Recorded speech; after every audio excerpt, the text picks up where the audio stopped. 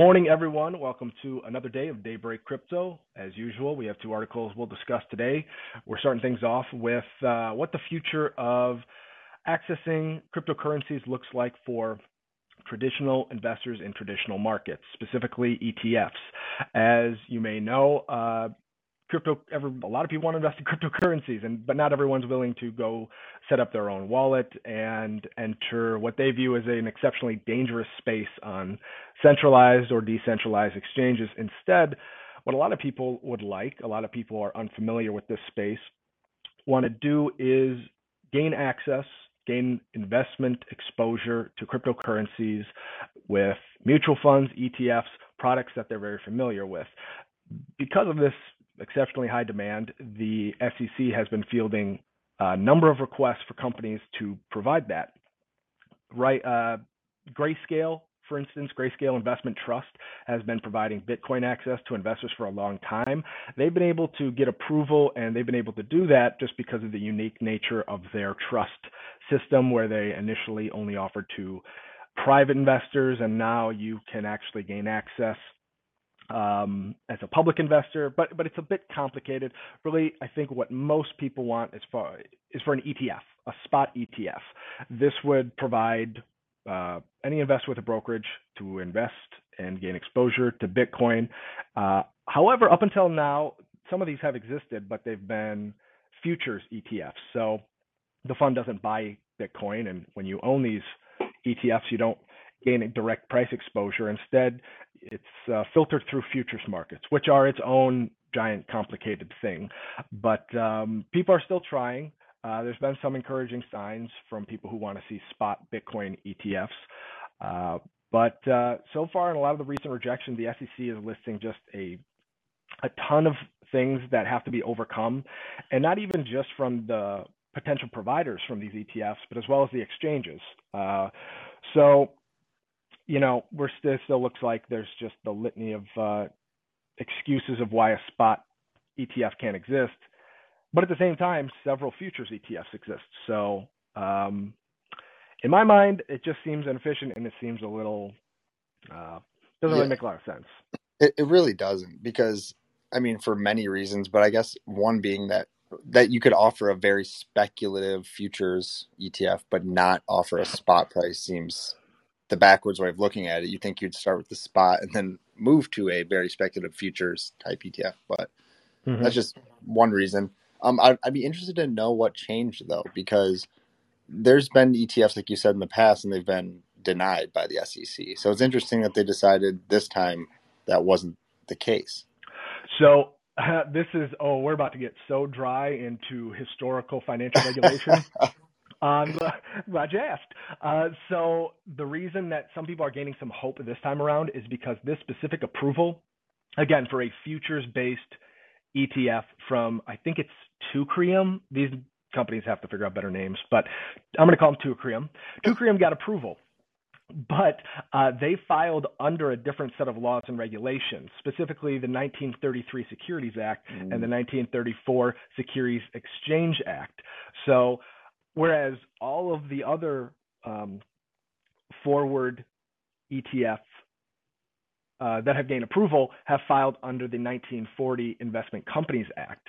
So, yes. And so from a lot of people who know a lot more about regulation and law, they view this as like a little sliver of hope that someone else can maybe wiggle through. And ultimately, this just comes down to lawyers probably arguing. So yeah, I mean, it clearly seems like they're just trying to try a different avenue to see if maybe they can find a way to get approval under some obscure reasoning, which honestly wouldn't surprise me if the SEC and Gensler decide for whatever reason that because they filed under this different act, there's some specific wording that will allow it. It seems like the timing is lining up where the SEC is going to want to start to include the idea of bringing these ETFs on, or actually start doing it. So I think they're going to find any way possible to not admit that they were wrong before in their decisions, but want to approve this. Yeah. And I think so here's my opinion. I guess I have to do this is not financial advice and all that stuff, but when you invest in a futures ETF, you gain exposure to some risks that are unique to forwards. And I won't dive into them too much because I know it can be a little much at 8 o'clock in the morning. But you're not getting the price of the asset; you're getting the future price of an asset, and that requires parties to haggle and agree on what they think the future price will be.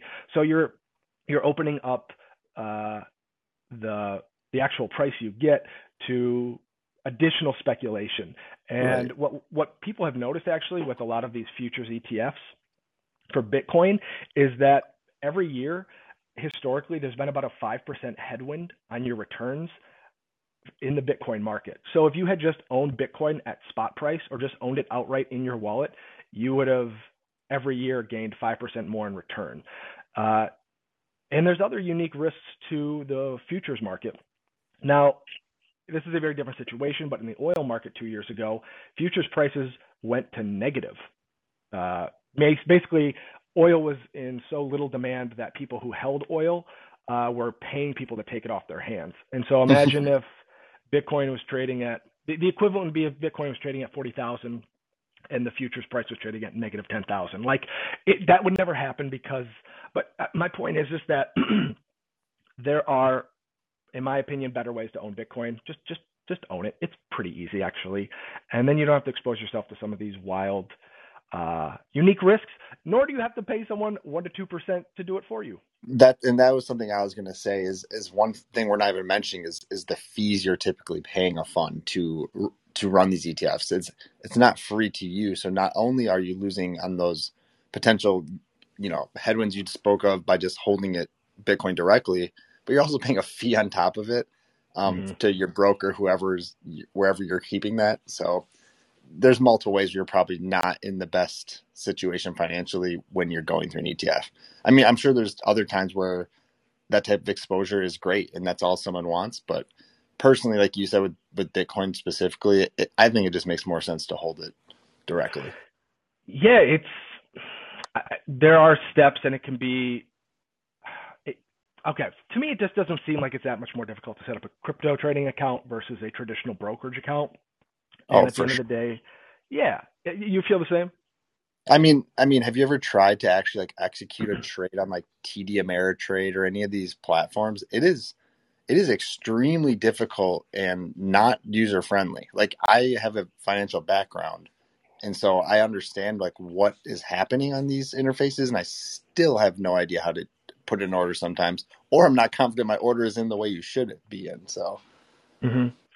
Yeah, so I just it doesn't feel like there's this burden to entry for direct crypto ownership and setting up your no, wallet. Now, while there are risks that I think maybe are unique to running your own wallet, excuse me, um, it just still if you're just looking for the best exposure to a crypto asset, I think it's probably just better to go out and buy it.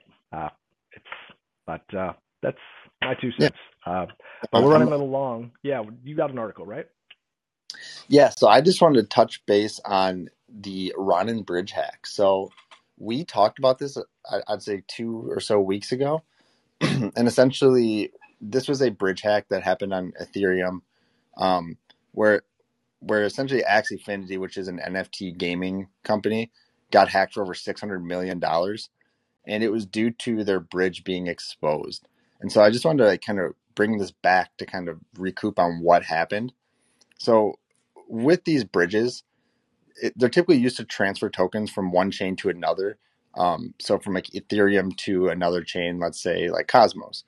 If you don't have chains that can communicate directly, which most can't because they're built on their own framework, so they really don't communicate. You have to build these bridges to kind of like package the data up, send it over to the other chain, and unpackage it in their language, if you will. Um, so to do this, they have to have bridge operators, which inherently is, in my opinion, the antithesis of what you're trying to do in a decentralized, permissionless blockchain world or Web3, because you're relying on validators, operators to approve these bridge transactions. And these bridges can hold, like we're seeing, hundreds of millions of dollars of tokens at one time. And in Axie Infinity's case, there's only 9 validators that are running this bridge or operating it. So you to basically hack this bridge and get all the funds, If you can get control of 5 of the 9 validators, you'd have 51% of the validating power or voting power, and you can actually sign. You can basically make the chain do whatever you want, which includes redirecting those funds to whatever wallet you want. And that's kind of what happened at Axie Infinity. So it was interesting to read through what all happened and how it went down. And it's also interesting to see what they're doing to make the users whole. This is the second time now I've seen this where hundreds of $1 millions have been stolen in a bridge attack. I think it happened to Solana a month or two Yeah. ago. They also Mm-hmm. lost around 300 million. But both of them are trying to pay back in some form. And that's something I just wanted to highlight because you don't see that very often in the space, is these protocols taking responsibility and trying to make the users whole. I saw Axie was trying to raise $150 million to get back to the users. And I know Solana gave back about 320 million themselves. So really nice to see that, they understand that these hacks have occurred and they're detrimental to some people's financial position, and cool that they're trying to, make people whole, even though it was a unfortunate event. Yeah. One thing that stuck out, excuse me, was they talked about how they're bringing in Chainalysis in, and it just whenever I read these stories, I feel like I'm just counting the seconds until Chainalysis enters the picture because they're incredibly powerful tools that can see where all this money goes across the crypto space. Will probably allow them to track where the rest of the money that's unrecovered goes. Yeah. Yeah, I mean, like they're on the case. They're almost like the cops. Well, and it's funny too because, like you said, they seem to show up anytime there's some sort of fraud or missing tokens. Their names getting pulled into the article, so good for them. Mm-hmm. Their marketing's great. But what I actually thought was hilarious is when they were looking into where the funds went, they actually hilariously, the hacker of the $600 million wasn't satisfied with that. I guess he wanted to make more money, so he Oh my actually God, tried yeah. to take the money to an exchange and short Axie and RON, which is a Ronin token. And so he essentially opened up this huge leveraged short position using these stolen funds, thinking that the news would tank the coin's price, obviously hearing that $600 million was stolen. But no one heard about it in time, or not soon enough for him. And so the prices actually went up and he got liquidated. So so first of all, like outside of the question of like how exactly did no one notice $650 million was gone for a week? Like I'm fine setting that aside for a minute just to focus on. You want to know how hard it is sometimes to profit off options tradings? Is you can be the person committing the crime of the century and still screw it up. It's unbelievable, yeah. Oh my God. I thought I was a bad options trader, but I've never blown $600 million with the catalyst in my back pocket. Oh my God. Oh man, no, that was pretty wild to read. I just can't believe the amount of greed. $600 million, and that's just not enough. I know you won. Just you can walk away. It's just like, dude, just sail to the sunset. But one of the things, because I wanted to go back, because you said that they took control of 5 of the 9 validators, so that effectively allowed them to do whatever they want on the network, right? Yeah. One of the aspects that they brought up was that one of those validators, one of those 5 that were taken over, belonged to a DAO. The other 4 belonged to one party. And so, kind of a good example of the pitfalls of over centralizing the infrastructure there, right? Yeah, absolutely. And I didn't actually realize that they're all from the same party, which is incredibly dangerous. And that just shows like how vulnerable the whole bridge idea can be, because you are literally counting on third parties that you don't know to basically all do the right thing and act, ethically all the time. Mm-hmm. And not only that, you're also counting on them to secure everything. Like they have to secure all their own data and their passwords, because if they get hacked, like in this situation, it doesn't matter if you trust them or not. Mm-hmm. Yeah, I mean, cryptocurrency has created a number of pretty unique and interesting security improvements, but this unfortunately is a reminder we get all the time, which is as long as a process requires human involvement, there's your pitfall. It will always be exposed. This was really a social engineering hack, Hmm. and humans are dumb, and Yeah. we make good targets. Well, and that's what's tough is like you realize as decentralized as we want to be, and I think we're definitely becoming more decentralized.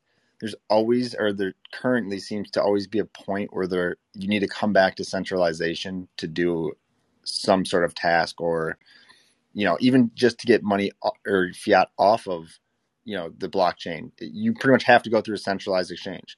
So I love that we're creating this decentralized future, but again, this is just showing how centralization is still part of it. You still have to go through bridge operators to go across chains, unless they're under IBC currently, or a layer 2. So that's Mm-hmm. what makes Cosmos so special. Is like it has this IBC interpretability or basically interoperability, where it can communicate with all these other sovereign blockchains directly and doesn't have to use these bridges that require third party authorization. It's completely permissionless, and that was one of the things that drew me to Cosmos right away. And so it's interesting seeing these hacks happen more often, and realizing this isn't something that's going to go away unless you just get extremely large validator sets approving these bridges, but then you're losing that swiftness of being able to get consensus quickly. Mm-hmm. Yeah, because let's just remind ourselves that Axie is the largest name by a country mile in the crypto gaming space. I Yeah. mean, this they are now highly motivated to figure out some better solutions here, and And they've already suggested they're going to expand the validator set. But yeah, things like IBC and I mean other innovations and inventions. We're going to need to develop new solutions all the time. yeah, I mean, that's the thing. It's in this space, you're going to see innovation constantly. I mean, Cosmos has always been a chain of horizontal scalability. And today they literally just dropped news that they're coming out with a new way to scale horizontally through rollups. So Nice. it, or Ooh. sorry, yeah, sorry, scale vertically. I'm not sure what I said prior, but Maybe a either little way, teaser for a right? future episode.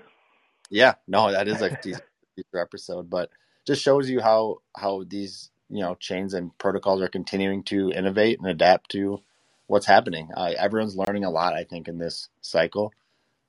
As more apps become popular, I feel like last cycle it wasn't as much about the apps as much as about the layer one. So Mm-hmm. it's cool to see Yeah, they're man. solving a lot of Awesome. problems. Yeah. Well, hey, thanks for jumping on today. It's good to talk to you, bud. Uh, Yeah. we will be back tomorrow, just like every weekday. Thanks for joining us. See ya.